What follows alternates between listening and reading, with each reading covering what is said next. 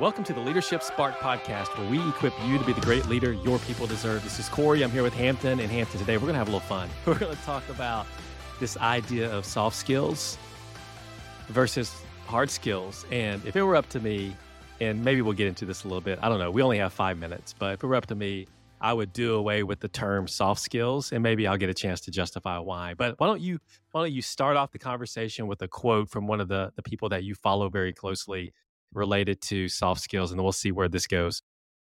Yeah, there's a guy I follow. His name is Alex Hormozy, and he recently said there's no difference between soft skills and hard skills other than soft skills are just really hard to measure. And That's I right. couldn't agree more. I mean, skills, they're all skills, but soft skills are hard to measure. The ability to give and receive feedback. What kind of emotional intelligence do you have? Are you able to build trust? Can you handle conflict? I mean, the list goes on. And we're in that soft skills world at WildSpark. For those of you that actually do WildSpark, you know that we have leadership content that we create that you get to actually go through yourself and then unpack with the team, because we believe people grow best with and from each other in the context of community. But I agree. I don't think that soft skills should be a secondary bonus icing on the cake, especially in the world that we live in today with just the collaborative work environments. In order to spend 40 plus hours a week around people and not completely hate your job, which by the way, a lot of people do, it's going to require soft skills from you and everybody else on your team.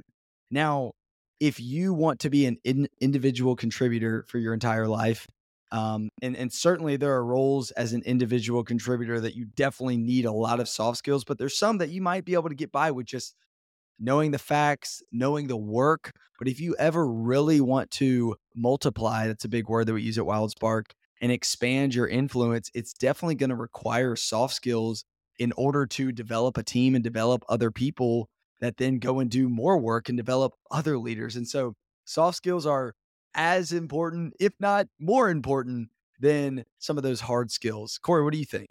Yeah, I would say this. Maybe this will be like a controversial statement that I'll say.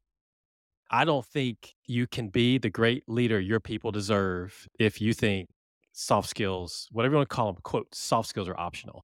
I just don't believe it. I don't believe that you can lead at the level, specifically in the world of work that we work in.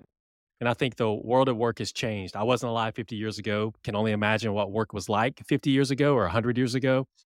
And it's very different today. We are in most of us work with knowledge workers. Most of us work in a collaborative environment. We have to interact with people. Even if you are not the leader, quote, leader, you still need these skills to be able to get work done, because you probably are dependent on someone else to get their work done. So the ability to communicate, emotional intelligence, feedback, tough conversations, change leadership, all the things that we talk about at WildSpark are critical.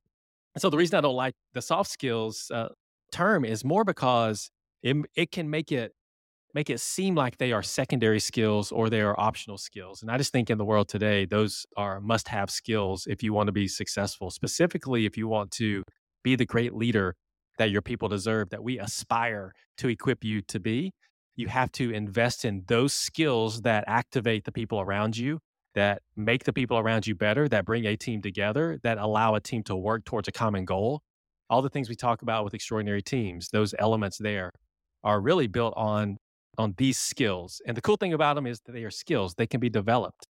And you can spend time and you can get there pretty fast if you invest time. And that's why WildSpark exists, is to help accelerate that level of development. And we're actually working on right now a way to put some measurement around the growth of a leader in these skills. And so we're super excited about that. That'll be coming out here in the future. So if you're interested in learning more about that, you can contact us.